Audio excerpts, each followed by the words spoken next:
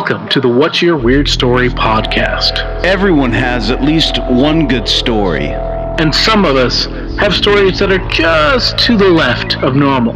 We're interested in the ones that push the boundaries of what we can perceive. Stories that defy explanations. Stories with an air of mystery. Stories we might not share for fear of being thought of differently. But don't worry, we're all friends here. So, what's your weird story?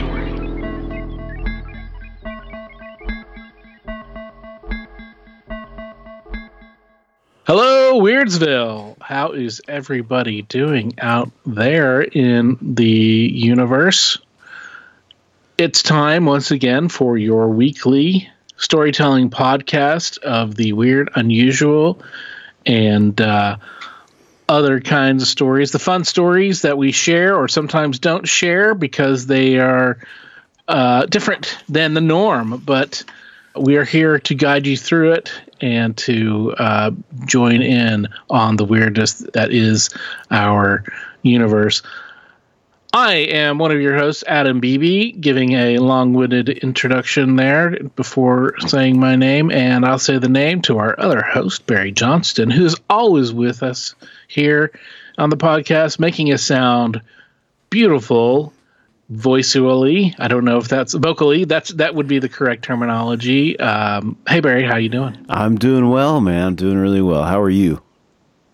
I am. I'm hanging in there. Doing all right. Can't complain. Could complain, but why bother? Right. It's better to roll on and have good times. That's right. Well, we were talking a little bit before we started rolling. We get a little older, and the body doesn't want to cooperate so much, and that's just part of life. That's true. And it's been. This last week for us has been crazy. We've been going nonstop. My son, my oldest boy, Liam, he graduated from high school this last week. So the preparation for the graduates these days are a bit more, I think, than when we were growing up. Like now they have the graduation, and then you have the reception, which now each one of the kids has a table, and you decorate the table, and you know what I mean? So it's like it's kind of like like a display of their life up till this point. You know what I mean? Like pictures and stuff, and so it was good. It was a bit stressful, at least stressful for my wife, man. She really worked her butt off, and so hats off to her. She was exhausted by the end of the week. I can only imagine. Yeah, because then we had basketball tournaments to go to. It was just nonstop the whole week, man. So, but it was good to celebrate him and to, it's like it's the closing of a chapter. It's it's him starting his journey into adulthood, and it's exciting, man. It's just such a different time to be a young person than when we were growing up, even. Which doesn't seem like that far away, but it is. We're old, at least in their eyes. And it's fascinating. It's interesting, and a whole other kind of weirdness, if you will. I can imagine. Well, congratulations to him and to you and to anybody else out there in Weirdsville who has graduated, or has a family member who has graduated. Congratulations, and good luck to you in your future. I've seen quite a few of our friends that have kids that have graduated here on Facebook and stuff, and it's cool to see. As much as I hate Facebook, I do go on there from time to time just to kind of catch up on people's lives. And it's cool to see their kids. And, it's like, wow, you have kids. You have, you have raised a person. So, it's cool. It's that season. It's that time of year. So, speaking of a cool time and an interesting conversation, we have some cool guests today. We have a band on that we've been talking to, and asked them to come on, maybe share a couple of weird stories and talk about some music and touring and all kinds of cool stuff. Yeah, today we're speaking to the guys from the Wailing Storms out of Durham, North Carolina. They're friends of mine from back when I lived there, and they are cool dudes. They're a really cool band, so you guys should definitely check them out. It's kind of a gothic, kind of dirgy. A little bit of like kind of like some Bauhaus and Radiohead with a southern twang to it. So it's really cool stuff. If you like some darker stuff, it's really cool. It's not metal. It's not like it's not like goth or anything like that. But it's really awesome, and they put on a good show, and hopefully they'll be able to tour this year. Finally, they had to take off last year touring because of COVID, and which really sucks for them because they put out a brand new album that was a phenomenal album and got a lot of good press and made a lot of the best of 2020 list out there in various genres. So, but yeah, if you're looking for some new tunes, Wailing Storms Rattle, you can find it on Spotify. But hey, let's go ahead and let's talk to the guys. And let's hear some of the cool stories they've got to share from being a band, being on the road, and all the weirdness that entails. So, dudes, thank you for taking the time to talk to us. What's your weird story? We thought this would be a good one to tell because it was literally from our first tour together as this iteration of Wailing Storms. There was one, an iteration or two before us, but when Justin moved to Durham, the four of us got together. So I don't know how long we had been playing together at that time. I was trying to think about that. It was probably before we released our first album, One Foot in the Flesh Grave, I think.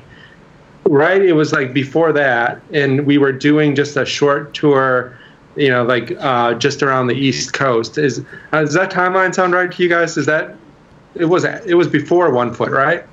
Is it behind on that right before? No, it's not that one. It's a different one. Okay. Yeah, because I remember we hit before it came out. So I guess before we get too deep into this story, I want you all to say your name, identify yourself, and what you play, so then that the people listening at home will know who maybe can associate a name with a voice. So, Steve, go ahead since you were starting. So Steve Stanchuk, I am the bass player of Wailing Storms. Justin Storms, the vocalist and rhythm guitarist. Todd Warner, I play guitar and do a little bit of vocals. And I'm Mark Oates, and I play drums. They're much more exciting live, so. I mean, I play drums! There we go. There you go. That's actually very much Mark right there. I don't know what you're talking about. No drummer is ever sedate. Unless they really are sedated. So. All right, go ahead, Steve. So we, it was our first time together as a group, going on tour together, which is always interesting because you play that band Tetris. I remember starting out that trip with, we had this great idea to go from Durham to Philadelphia as one of the first stops on this tour, which is a pretty long drive. And, just trying to get up and get everyone going and whatever. And then we had never put our gear together in a van before, so that was always fun. I had an 8x10 Ampeg speaker cabinet that never went on a tour after that one. The refrigerator. Yeah. Bad decision. Yeah.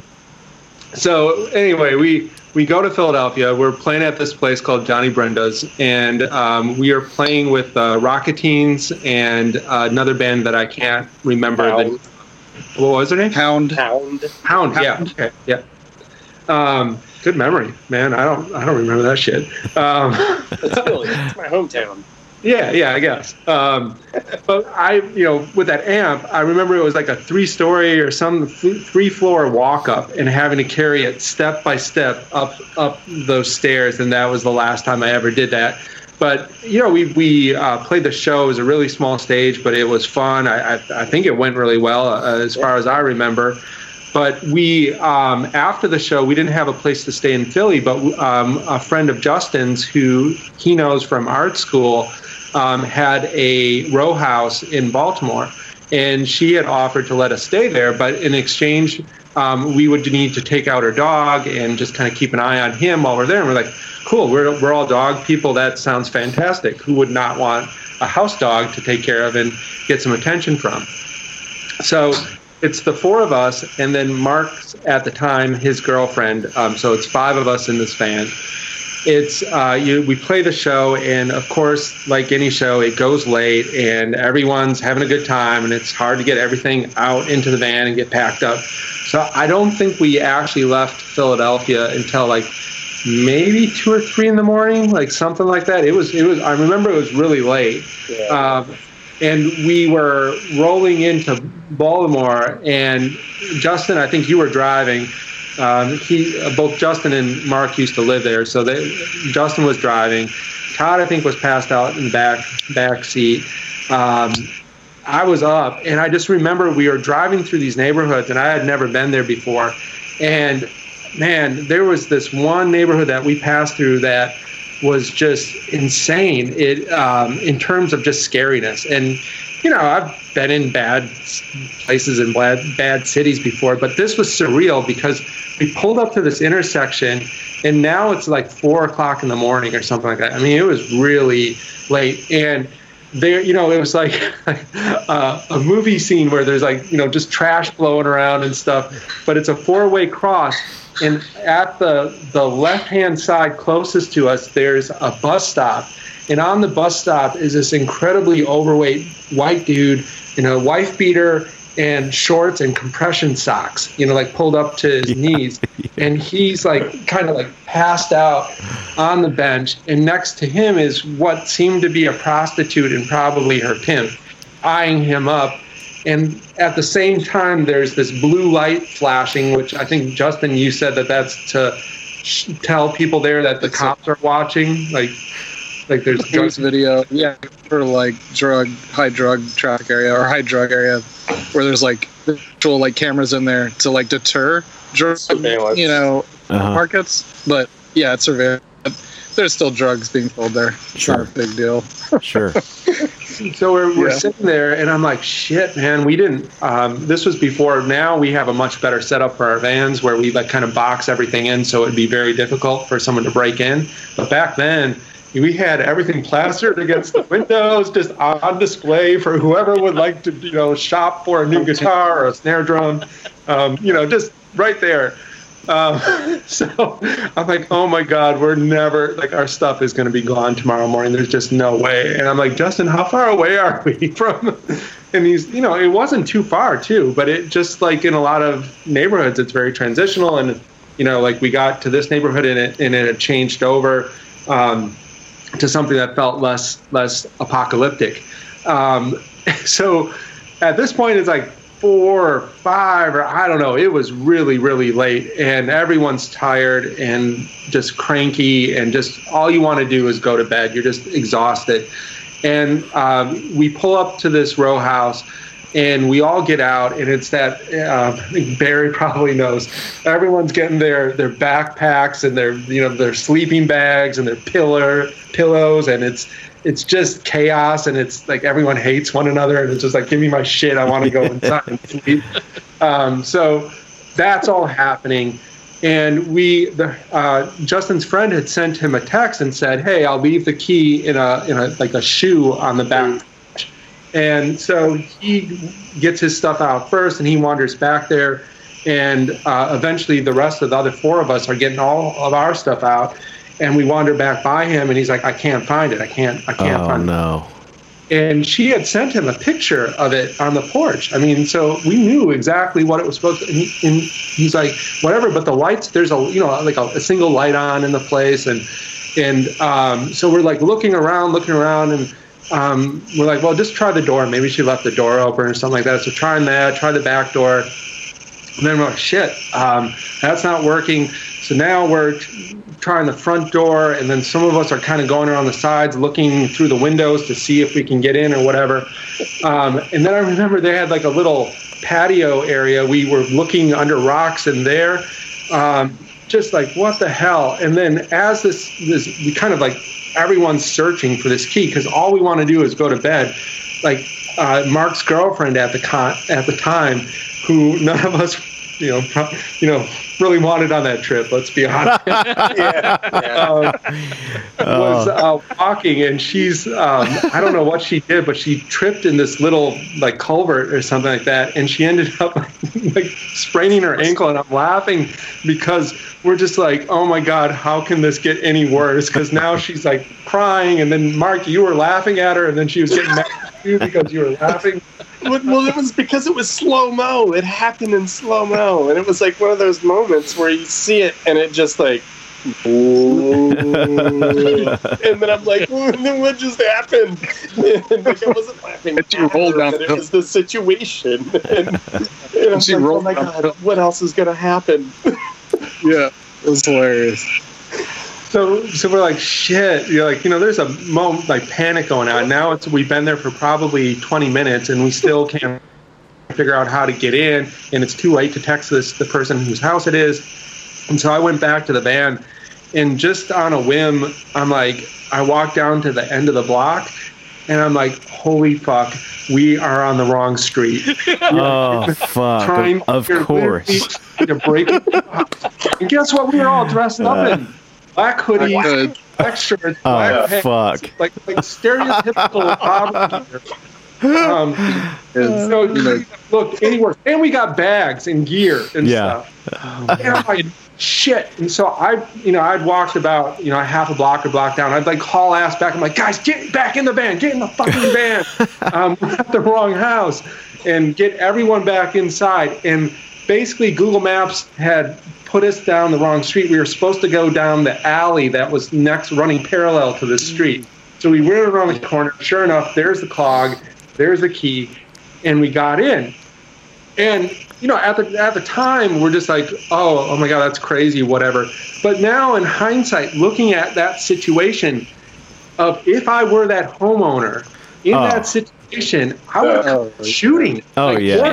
Best case scenario, you call the cops, and then there's a whole explanation. This case scenario, you just come out blasting and just be like, especially in Baltimore and in close to a bad neighborhood, you don't think it's these harmless kids, in their band. Right. They're confused. It was. That's hilarious. That's hilarious. So that's how that trip off, though. That was the first show. That's awesome, man. That's awesome. Yeah. You always have to have. Get better. Yeah, you always have to have that Spinal Tap moment in there somewhere, man. That's what makes a tour, though. Really, Yeah, a part of being on tour is just constantly being exhausted, and then you got a place to say you're stoked, man, because you got somewhere to sleep, and then you get there and you can't freaking get in, and you're probably so exhausted you just don't even realize where you are. It doesn't even cross your mind to be like, well, maybe we're at the wrong address. Oh man, that's great. That's great. And it's weird now because obviously since then we've been on a ton of tours, and like you always have these little moments that are strange and weird, but like just kicking it off that way just I think set a precedent for like, okay, well, at least we're living a charmed life, because that could have gone so much worse. In fact, there's been other situations that we also probably something worse should have happened, and so knock on wood, other than COVID canceling all our tours. Hopefully when we resume it's back to normal. That's great. And we're kind of like a cursed band. We're kind of like a cursed band in some way, in that we played a show in Baltimore shortly after that, and the band broke up, and that's happened several times when we've toured and played with bands, they've like played their last show. Not to kind of be prestigious, but that happened on that tour in Baltimore the next day. So And it happened on our next tour too, with in Indianapolis with We Are Hex. Yep. And we're like, oh, this is the best band we played with on the whole tour. And we get home and it's like, wait, what? That was their last show? They broke up? Like, what the fuck? They were like, Mark, what did you do? Pretty much. That's awesome. Yeah. And Baltimore can be a fun place, but it is also a very, very scary place, especially after dark. Oh. You never know what's going to happen in Baltimore. And like people freak out in Baltimore. There's something about the vibe in Baltimore that, like, I don't know. It seems like you resonate and it's like super positive and you're productive and you can get stuff done, or you take a really weird turn and it's not good at all. Yeah. Yeah. That's for sure. There's lots of drugs there. Well, that too. So, yeah. It's a big hit or miss city. Yeah. Yeah. Yeah, because I mean, I've got friends who are up there now, and I mean, they're thriving, they're doing well. They've been, they went up there and joined up with a bunch of other bands and stuff, and they're doing all right. But like, still, I know other people. Whenever we went and played a show there, we had a guy with us on tour, and it was the first night of our tour, and we went up there to pick up this guy that we were touring. We're going to do the tour with, Dan Deacon, and this is back in Our Lord and Self Portrait days. And we drive up there. We have this guy who's going to be our roadie / sound guy, and his name is Oliver. And he is he's got a van, like a full size van, and so that's part of the reason also why we wanted to bring Oliver along, because it's fortunately with our band, we could, we didn't have a drum kit for one, so like that saves you, that's like 3 rows of space in a van, Yeah. So like we didn't have a drum kit. We had 2 keyboards and a bass, and that was it. And then Dan toured with literally a suitcase full of electronics and foot pedals and stuff that looked like if it had gotten searched by going through the airport, then he definitely would be held to the side because it looked like he had some kind of improvised bomb or something. Because he was an electronic musician. Still is. And so, so we have plenty of room for, to have 6 people in a van and all our gear and, a couple of changes of clothes for the road and pillows, because you always bring a pillow on the road. If you don't know that, you need to do that. That's the one thing you definitely need to have, because if you don't, that's you're going to be stuck. No sleeping with pillows. Yeah, exactly. No. So we play the show at this small bar with Dan and some other his Baltimore friends, and we go to this after party. It's in this apartment loft in this old warehouse down in like this bad part of town. Copycat. That's the copy. What's that? That's the Copycat building, I'm sure. It might be. Let's see. It's like that's where Dan Deacon is and all that stuff. Well, yeah, that Wham City. So it was actually just about from where Wham City was. I don't know if it's still there, but where he was back in this is 2005. I want to say 2005. So it was like 2 blocks from that. So anyway, we go down and we play the show, but like there's no elevator. You have to go up the stairs, but of course there's no actual stairs. It's up this 2 flights of fire escape stairs, and there's a party going on as well. So there's people coming up and down, and we load up our gear, we go up, we play a couple of songs, and we're bringing all of our stuff down, and the police show up and they're telling everybody to get off the street. they're like either leave or go inside, and of course there's like 10, 12 people out there smoking cigarettes, and we're in the middle of like loading everything back up, and the cops are just like, go inside, we don't care, go inside, you're being told, do this. And so we're like, okay, and we try to explain we're from out of town, we're just trying to load up and we're gonna leave as soon as that. They're like, okay, but just everybody else needs to go. Of course people aren't doing that because they're all drunk and smoking cigarettes, and they're just like, whatever. So Oliver, our guy, he's like he's a party dude already. And he is wasted, our driver is wasted. And so he's out there and he's like just, kind of like stumbling around, and the cop's just like, you need to go inside. Oliver's like, whatever, man. He's like talking back to this cop. Of course, this Baltimore cop, he doesn't want to hear it from some college age, kid, so he starts like, he starts telling Oliver, you need to shut up and you need to go inside or you're coming with me. And so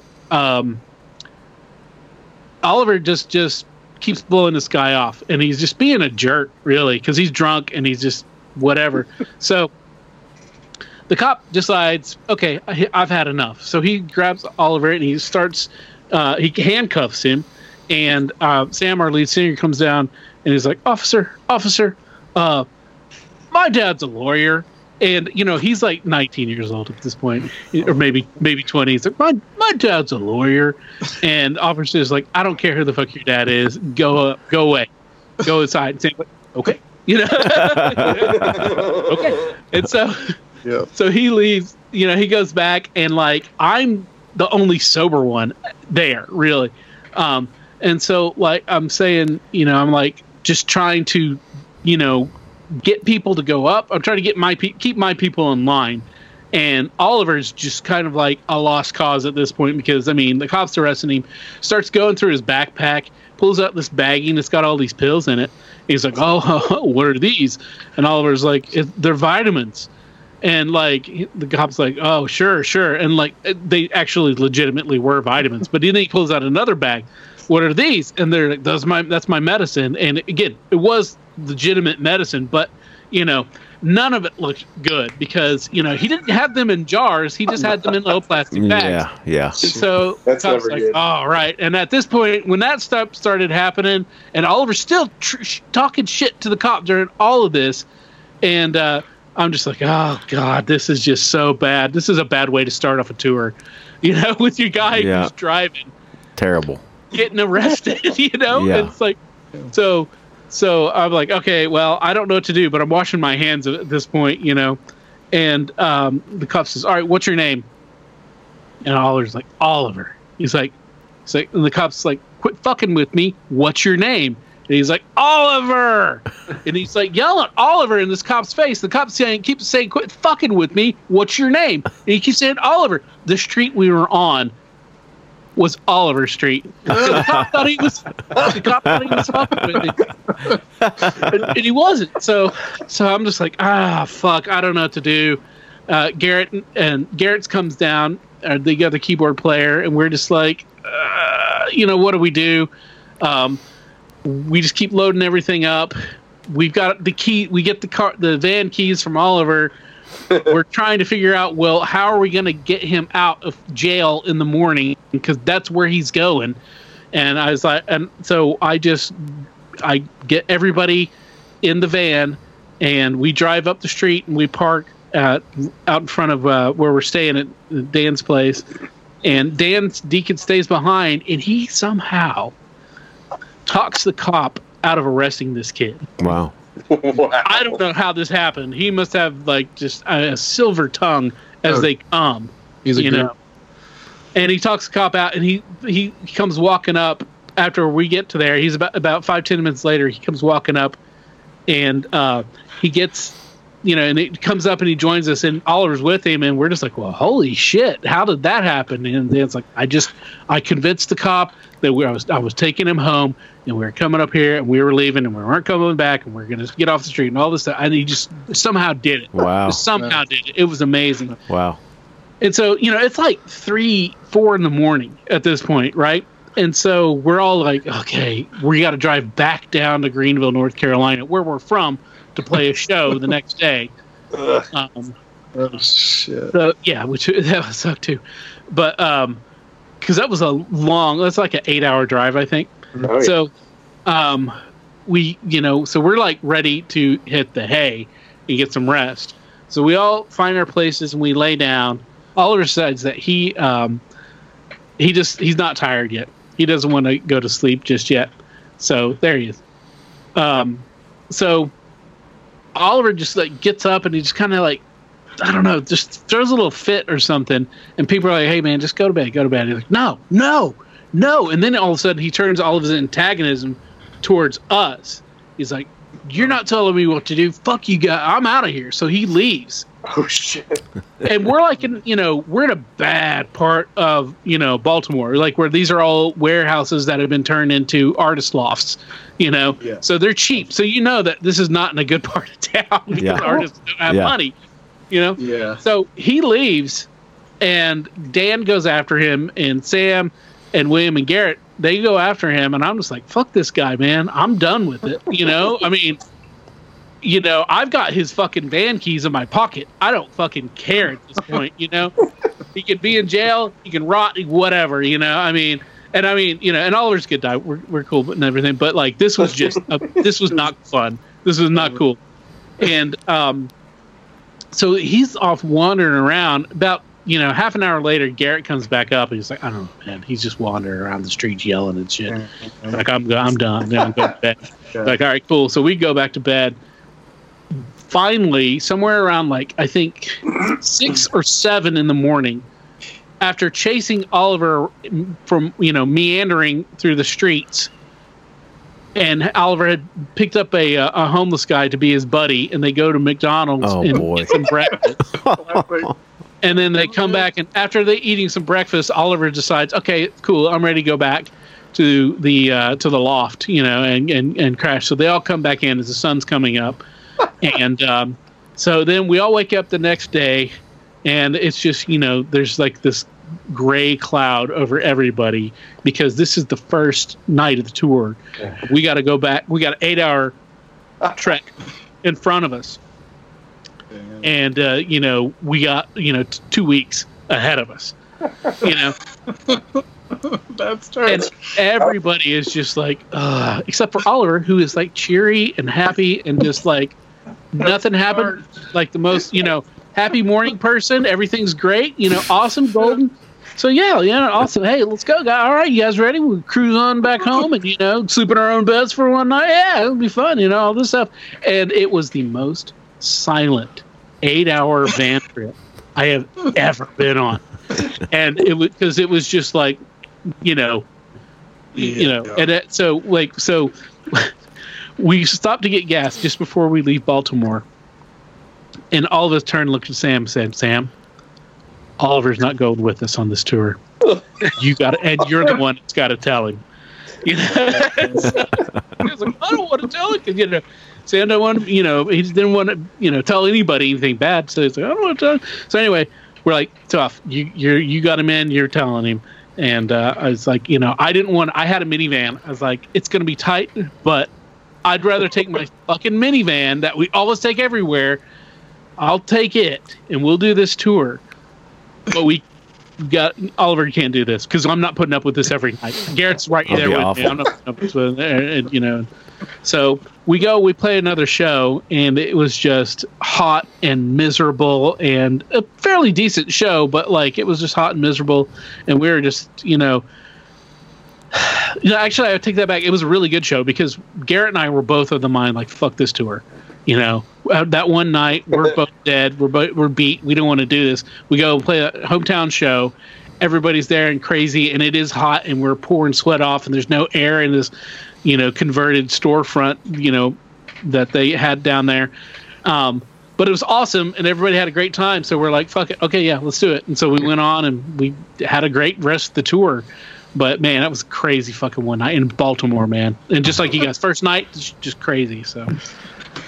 Sorry, I had to share that. That's always one of my favorite stories. throw that in there. So how? But you didn't answer. Like, how did Oliver take this news? Was he like, "Yeah, my bad. I'm sorry, y'all," or was he like, "What? What are you talking about?" Well, the thing is, Oliver dropped each of us off at our individual houses, and then he, and then it was just him and Sam, and we're like, "All right, have fun telling him, Sam. We're all going to go take naps." And so I don't really know how Oliver took it that day, but I mean, it was kind of, I think he kind of understood after a while that, he got out of hand and we couldn't have that, we couldn't have to worry about our driver being in jail and how we're going to, get around for the rest of the 2 weeks. Absolutely. Absolutely. Oh, man. You got to do what you got to do sometimes.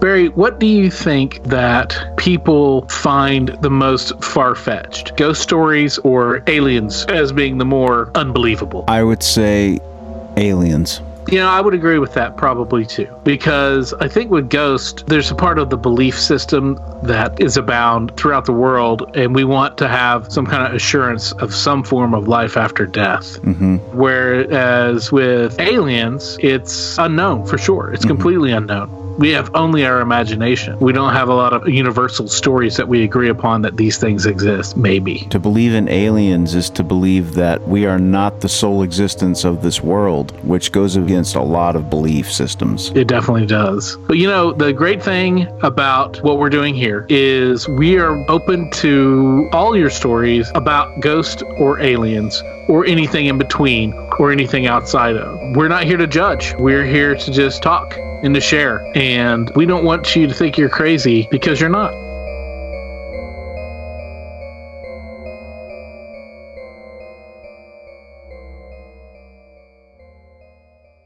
Speaking of Baltimore bathrooms, man, that triggered a memory for one of our shows. Before we hit a show in Baltimore one time, we stopped right outside of town.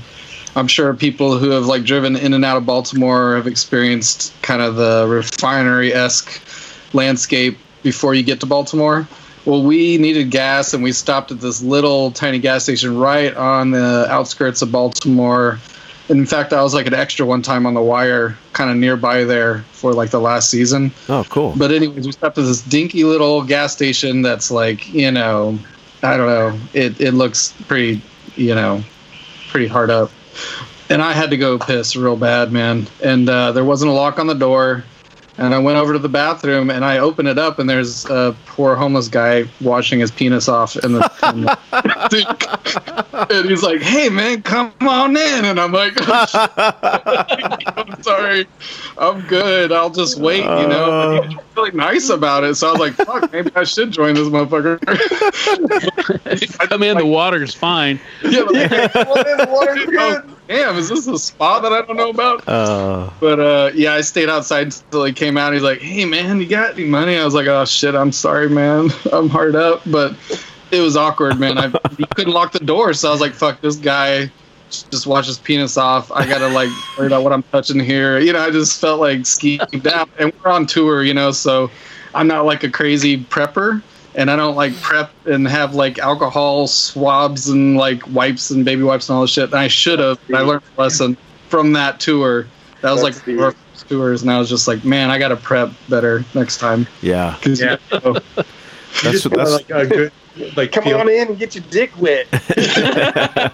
We're gonna have a piss washing party. What was his thinking? He was told that to have a piss washing party, and I was like, that's the furthest thing from my mind right now. I just want to piss. That's hilarious. After you came out and you told us about that, I was just trying to envision how that works. It was awkward. And he can just get it in there, or was he one leg up and he was up in there. He had his junk in the sink and full bottle scrote over the precipice.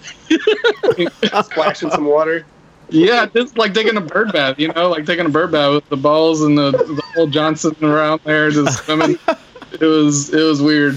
That description it seem so much more like friendly, like just a little bird bath, you know. You take a little spritz, right? And I was like interrupting his like spritz. I actually walked into. I was in a bar in Greenville, North Carolina, and I walked into a bathroom or restroom, and somebody was doing the same thing. He wasn't a homeless guy; he's just a dude in there, and he's like, washing his dick in the basin there, and I'm just like, I don't really want to say anything about it, and I was just like, that guy, and I knew the guy, which made it even weirder. Oh shit! And it's like, and so I think he read me that I was like, what the fuck are you doing, Bob? Why are you having your dick in the sink, man? He's like, I'm gonna get laid, and I'm washing it off just so it's good. Oh, just self-conscious. I'll keep that in mind. Most people shower before, but hey, if you want to, do that fresh. Somebody needs to write the book on touring bathrooms. You know what I mean? Give it a 5 up to a 5-star rating. Like one of the things you have to get over when you tour is your bathroom shyness. I mean, that has to go out the window. Oh man, the perfect place for that is like Emos in Austin. Oh Texas. Yeah, dude. Oh yes, God. Yes. Arquette's great for that instance. In the I guess you do have urinals and like little side spots. They got troughs. Yeah. Urinal. You're open to the world. Yeah. Oh yeah. Yeah. But go for a swim. Oh man. Yeah, we've had like probably the best bathroom experience that we had was in Brooklyn. We were playing at Alphaville with one of Justin's buddies' bands, Such Hounds, and I forget the other band's name. I don't know if you remember it. Bad Bones. Tournament. Yeah. And so awesome. Yeah, they're all really good. We were just kind of like that pre-show thing where everyone's like kind of hanging out and drinking and like eating and whatever. And they had this little smoking area, like patio up front, and then it's very near, like kind of just a long venue. So smoking area, patio up front, bar, like food in the middle, and then a venue in the back. And it, just so real long, and you had to pass through the doors to get to the different areas.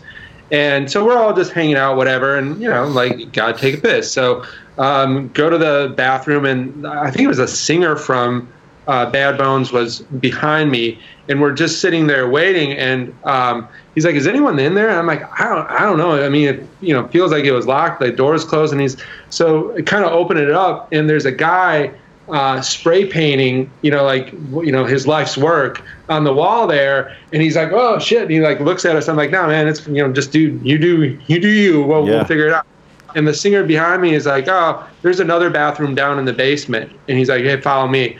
So we kind of go around the corner and walk down these steps, and sure enough, there's a bathroom down there, and of course, like all just like bar stuff that they've got, crates and whatnot, and he opens up the door to the bathroom and starts to go in, and he shuts it really quick, and he starts cracking up. He's like, "You got to see this," and I'm like, I don't know, man. I don't know if I because what horrors can be in a bathroom, like like that reaction of what he just had. Just had you can't unsee whatever he just saw, and he's like, no, you just go look in there. I'm like, shit, okay, peer pressure, I'm gonna do it. So I go and I look and I open up the door, and the bathroom is covered in a red light. There's two not totally attractive women in bondage gear, and a overweight guy in a kind of like a leather jacket kind of scenario, filming what I assume to be some sort of like bondage porn in this bathroom. So I open it up, and that's what you see. And I wish I would have had something clever to say, but I'm just like, "Oh, hey." And I shut the door quick. And of course, the guy behind me is like just cracking up because he saw my face, and like it was just set up like a softball pitch, dying. And so we go back upstairs, and the guy who was spray painting was out of that bathroom. But then, of course, being the person that I am, say, "Mark, you need to go down in this bathroom. Check it out. And of course he's like, why? I don't want to see what's in there. And I'm like, no, you do need to go down there. But I think they had cleared out by the time you got down there. Yeah. Yeah, it was just surreal. It was just like one of those things, like those moments that again, like you do this for a while, you're just like, I don't think this would ever happen in any aspect of life other than what we're doing right now. That's just too strange. Too weird.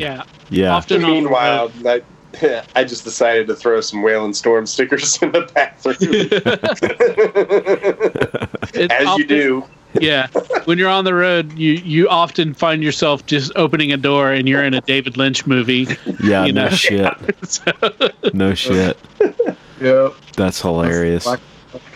I saw a homeless guy in New York drink his own piss once on tour. And we're all in a van, and we're sitting there, and he doesn't realize, I guess, that we're in the van, or he's oblivious, and he just pulls his pants down and starts pissing into a water bottle. And I don't know why I even thought about it, but I told everybody, I bet he drinks his piss. And everybody's like, yeah, chuckling at it, He gets done in the bottle. He sits there, he looks at it, and then he just starts drinking it. I'm not even shitting you, man. It was the most disgusting thing I've ever seen, man. But it was like, oh my God, he's actually drinking his piss, man. I don't know why I even that even crossed my mind. But you're like, Bear Grylls, why are you doing that? Yeah. Oh my God. Yeah. That's hilarious. Is that G.G. Allen? No, yeah. That Survivor guy. Yeah. Oh man, I got on a G.G. Allen kick a couple of months ago, man, and oh my God, just you talk about that the CBGB bathroom, like there was a scene in one of the things, and I think he was in there, and it was like, oh my God, I just can't even imagine what's going on in there, the debauchery that's going on in that bathroom, man. There was a guy, I saw a guy did a miniature model of the CBGB's bathroom. Have you guys seen that? Yeah. Dude, it's fucking great, man. Yeah. It's like spot on, man. I know. It looks legit. Yeah. I'm like, I've never seen it in person, but I've seen pictures of it. I'm like, yeah, that looks like how the toilet would be askew and the and the throne. Yeah, like you just watch people pissing or shitting. Oh, it's so it's like up on a stage, man. It's up on a level. Like you got to walk up to it, step up to it. It's great. Yeah. That's the thing is that touring is its own crazy world. It just seems like whatever craziness and debauchery that you can get yourself into that's out there in the world, it's going to happen to you. I don't know why, but it's part of that portal that you step into. I mean, but there's also like a yin and yang of it. The thing that's, I think, been most impactful to me is like every time we go out, we meet so many amazing people. I mean, meeting in Cincinnati, Todd's friends around the country. We seem to stay with a lot of them. It's just, your boy in Baltimore that we stay with, I know he's not there anymore, Justin. But just so many like cool people, like just with, good hearts, artists and musicians and have interesting stories. It's, that part of it is like, you just never would be exposed to that in any other situation. And I think that's the coolest thing about it beyond, the actual music itself. Definitely.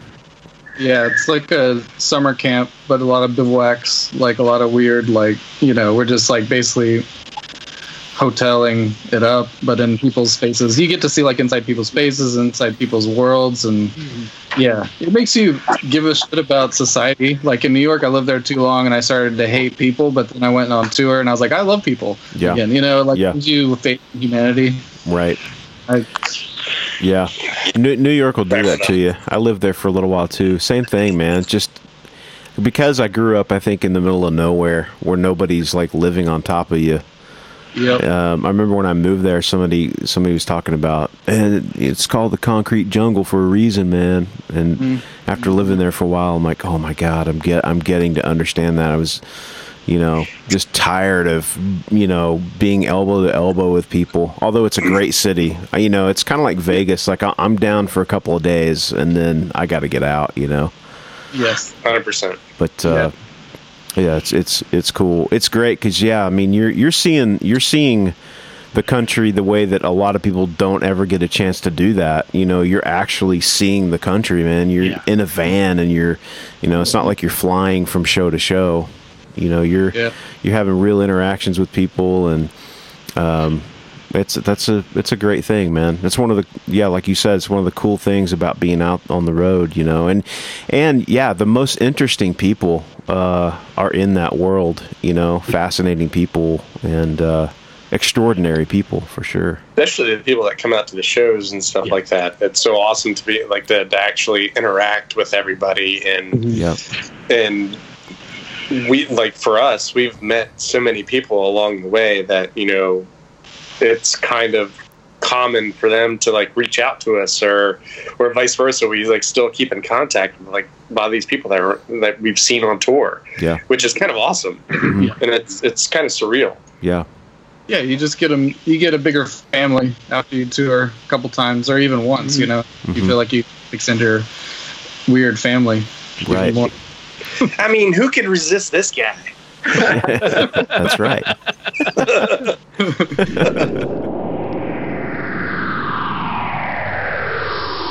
Hey, that's a nice t-shirt you got on there. Oh, thanks, dude. It's brand new. Do you like that? It's one of the official What's Your Weird Story t-shirts. Where'd you get that? It's funny that you ask. I just got it off the brand new Spreadshirt.com site for the What's Your Weird Story podcast. There's no www. You just go straight to shop.spreadshirt.com/what's without the apostrophe WHATS hyphen WEIRD-STORY, and that'll take you right there. I mean, you can never own enough clothing. Well, it's true, Barry. There's t-shirts for the ladies because, you know, they're cut differently. There's hoodies, which are really cool. There's two different kinds of hoodies, and there's also tote bags, so you can tote your stuff. That's so cool, man. So if you guys go out to Spreadshirt.com, What's Your Weird Story, currently there are 2 designs, but there will be more going up very soon. So just keep your eyes out for that. And if you decide to get one of their shirts, tag yourself on Instagram to ours or Facebook. Show your love. Show us what you got. Let's see your true colors. I don't know if Steve wants to go into the one where he almost died in the van. Or what about the Cleveland? Do you remember the Cleveland Plague? Steve, do you guys remember the Cleveland Plague that hit us that one night when we played? Oh, the swarm. Like the remember swarm that? of bugs off of the lake. Well, first of all, we played with pretty... They're satanic. Super satanic, but they're like, you know, they're a hardcore satanic band. Ancient was super cool guys. They're super cool people, like awesome guys. That's their thing, you know. They're like real into it, and it's not some bullshit. It's like that's their religion, that's what they live, and they're awesome dudes. But, you know, I felt like I was in a satanic church after we played. It was a great show, though. It was in a hot dog shop called what was that joint? Do you remember? It was like a hot dog bar that we ate a shit ton of hot dogs at. I thought it was called Happy Dog. Dog Shop or something like that. Happy Dog. That's it. Yep. And so, like, we ate hot dogs and just gross, like, American food. But it was good, but it was a lot of it, and we just felt gross. Great show. People were into it. Like, friends of ours that were from North Carolina that recently moved there came out to the show. It was awesome. You know, like, crowd loved it and all that stuff. There was one, like, hard-up homeless cat that kept on trying to shake my hand with really long fingernails, and he would try to scratch into my palms. So that was weird. And I had to kind of like tell him, like, hey, dude, fuck off, you know, at a certain point, because he was cool at first, but then he got like kind of weird and violent at a certain point. I was like, dude, just fuck off. Like, quit trying to like dig your nails into my palms. I know that sounds kind of weird. No, that is. There's more than kinda to that. That's straight up weird. I mean, that's, you know. It's a little, it's a little weird, yeah. It was fucked up. But we played this show right in this, like, hyper-satanic band that, you know, their music is great, but it almost sounds like I'm in church. It was kind of like I'm singing hymns in a Baptist church. I grew up in a Baptist church. My dad's a Southern Baptist minister, so it sounds religious as fuck. It sounds like we're singing very Christian songs, but it's about Satan. Mm-hmm. So I was like, oh, that's an interesting kind of code switch for me. So wait, it was like satanic gospel? I mean, like... Did it have the gospel music, or was it just like the lyrics and everything?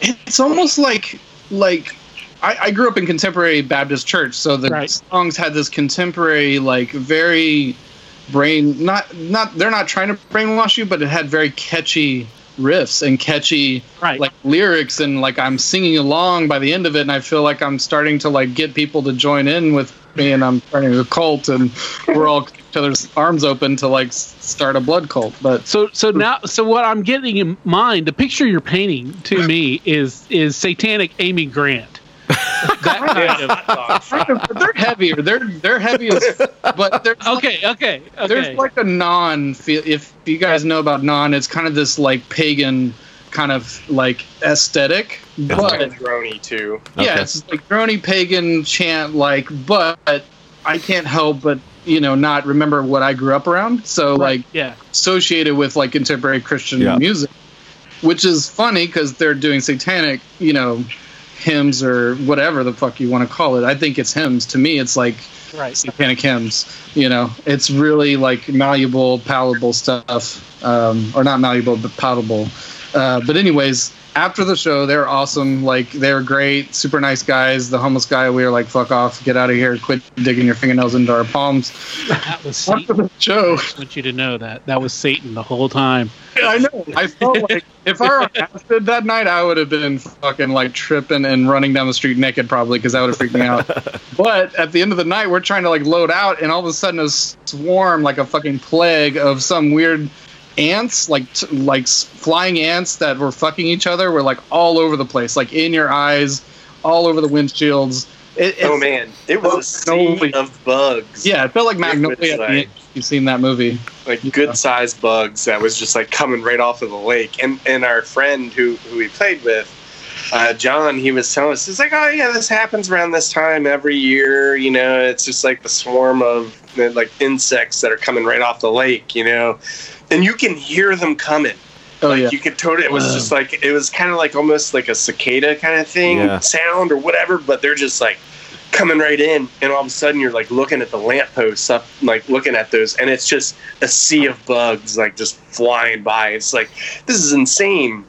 And at that same time, there's this one guy, I was like, I guess a fan of Ancient Wisdom. He was like, bought a couple of their records, and he was drunk. I mean, he like, if we didn't like save him, he would have walked into the street, because he was holding the record and the vinyl fell out of it and rolled into the middle of the street, and he went to go chase it in traffic. I'm like, no, it's just a record, stop. Yeah, and luckily, like, there was one car that just went by, and like that was the like thank God there was like not a lot of traffic. So he was like, oh, I'm all good, I'm cool, I'm fine. And he's like, all right, not saving you over this record. That's some Omen type stuff, where it's like comes out of satanic church, with his new tapes, and they fall out and roll out, and he gets hit by a car chasing after the devil. So. I guess that wouldn't be a bad obit to have. So he took one for the team. It rolled. Cleveland rocks, man. Oh man. I gotta pee real quick. Speaking of. Yeah, go for it. Yeah, man. Yeah, I don't think there's any other like really crazy stories, except for the like. I don't know if Steve wants to get into it or not. If he wants me to say anything about it. But like I choked on a Dorito. There's dude, I started to freak out. Like, I was like, out more than I did, because I was just like, you're laying down in the van, and I was eating Doritos because that's what you do. Of course. One went down the wrong pipe, and then so I was like, it was that kind of thing where you could puke it back up and you would be fine, but I didn't want to puke in the van, so I like tried to hold it down, and I really should have just let it out. Yeah. And it's funny because we're talking about music and whatever, and I'm sitting passenger, and I turn around, and Steve's like, he's like turning purple, and I'm like, Justin, you gotta pull over. Steve's choking, and he's like, And he's like trying to get the Dorito up, and I'm like, oh my God, just like pull over. And he's like, what? He's okay. And I'm like, God, you gotta pull over, man. And then finally, like, I guess the Dorito came up, and he was like, he got back to normal color. But I mean, speaking of like pathetic obituaries, he who lives great guy died by Dorito. Yes, he who lives by the chip dies by the chip. Spicy nacho. Yeah, too spicy. Should have went with Cool Ranch. Not in the van; those things stink. I know. Yeah. Yeah, they should make perfume out of it. That's awesome.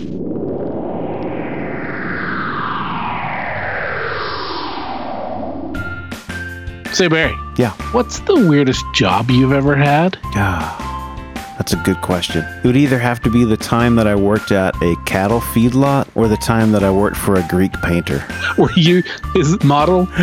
Not quite. Well, you know, it's funny because one of my weirdest jobs was being a model in art school, but it was portraits, not full body nude. The reason I'm asking is because those jobs may be kind of normal, but we know people are out there that have weirder jobs than that. Maybe you're a mortician. Maybe you're a scientist trying to bring back the dinosaurs or the woolly mammoth. That'd be cool. That would be really cool. If you guys out there have weird jobs, unusual jobs, crime scene photographer, maybe you worked at an adult educational film set, if you know what I mean.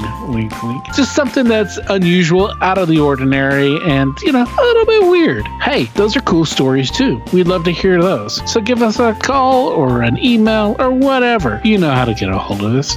Be part of the community of Weirdsville.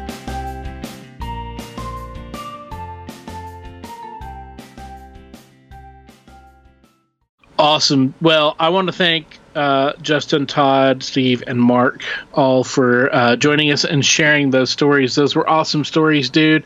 It's always fun to hear tour stories and to share tour stories, such as I did with my Baltimore story there. So I apologize if I kind of horned in on their storytelling. But, you know, it seemed relevant at the time. We were having a great conversation, and, you know, you go back and forth, and I thought that they would enjoy that. Yeah. Yeah, if anybody is ever curious about what it's like to tour, these stories kind of give you a little bit of insight in that. It's an interesting way to see the world because you're with your friends. Hopefully you're friends if you're in a band with them. At least in the beginning, you're friends. Hopefully. But it's fun, it's exciting, and it's just all around bizarre because you see and experience the most bizarre situations. I don't know why that is, but it's just like, I think mostly because you're around really interesting people, and the clubs you usually play are in the worst parts of town. So yeah, it was great. It was great to have those guys on and talk about stuff. You know, their story about being at the wrong house trying to get into the house was pretty funny, man. I've had those types of stories myself. So we've all experienced something like that, and being tired, and it's the middle of the night, and you don't know where you're at. You're just trying to get to sleep. I feel for him in that story. It's funny. Yeah, and all those bathroom stories, they are, you know, the clubs are notorious, especially the dive bars, the worst. Like that. You just don't want to. No, you know, nobody cleans it. Nobody wants to go in there and clean it. It's like that scene out of Trainspotting half the time, if you're lucky, you know. Yeah. But I can say that I have never walked into a bathroom and they were shooting an S&M film. That's a new one. So. Yeah, that is a new one, man. I was in Germany once, and we were in the what is that part? It's It's their red light district, you know. I can't remember. The Reeperbahn, I think is what it's called. And I remember it's just kind of like it's blocked off. And you just walk through this door and it's just a street. You walk down the street. And so, you know, nothing, I mean, of course, you know, the hookers and stuff, they're in the windows and stuff. But then we get to the other side, and then so we go into there's a leather shop, and I was looking for like a jacket or something, not even thinking, man, that like we're down in the red light district, dude, and like we walk in there, and that every type of S&M outfit you can imagine, man, is there. So that was interesting. But yeah, one thing I'll say about using the bathroom on tour is you have to get over your shyness, as it were. You got to get over that real quick, because if you're going to be gone for a month or 6 weeks or something like that, you can't hold it for that long. So you just got to accept it. Yeah, that's why you hit up McDonald's because they do keep theirs pretty clean. You stop at those places where you know you can, if you're going to, if you're a lady on tour, or if you're a man and you have to do a sit down, for whatever reason, you definitely want to find those clean places, or and your estimation of clean also kind of changes. 100%, dude. 100%. That's great. Awesome. Yeah. Well, again, thanks to the Wailing Storms for joining us. Go check them out. They're on Spotify. You can go and you can. They're on Facebook. You can go to Bandcamp. We'll try to put some links up there. But yeah, man, it's just good music and good stuff, and and like I said, they're my friends. They're good dudes. So every time they come through, I always try to catch them and hang out, and just catch up and have a good time. And so yeah, hopefully they'll be out on the road this year. I know Todd has been building a studio in his house over this COVID break time, so they might be working on some new tunes as well. But yeah, check them out. Thanks again, dudes, and thank you everybody for tuning in this week and listening. We hope you enjoyed it. It's it's another aspect of weird. And weird stories, and we like that there is a variety of things to share with you. We like having that, so we like that you have a variety of things to share with us. So join us and be a guest. Share your stories. We like all kinds of stories. Really, at this point, we're just like, if it's a good story, we want to hear it. So weird is always awesome, but good and epic, and just stuff like that. You got to realize that what's normal to you might be weird to somebody else. So that's right. So yeah, so thanks again. Contact us through our various social media accounts or through our email, which is wywspod@gmail.com. You can also call the hotline, which is 513-909-9821. That's 513-909-9821. You can leave us a message there at the hotline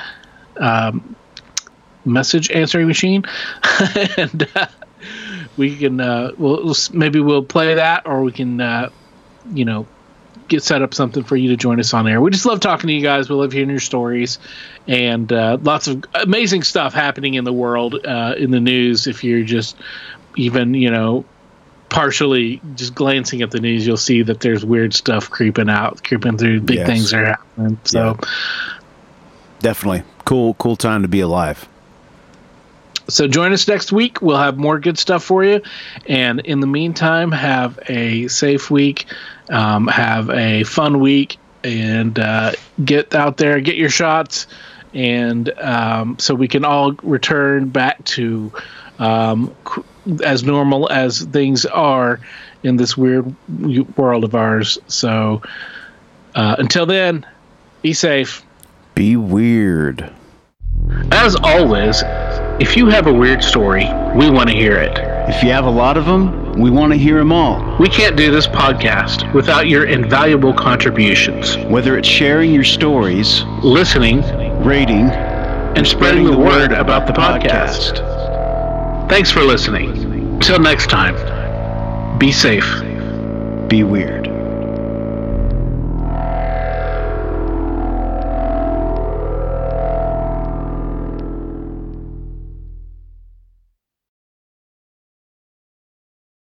The stories presented on the What's Your Weird Story podcast are, to our knowledge, true experiences that our guests have had. We can't take the time to research all claims made, and besides, it's just not as fun.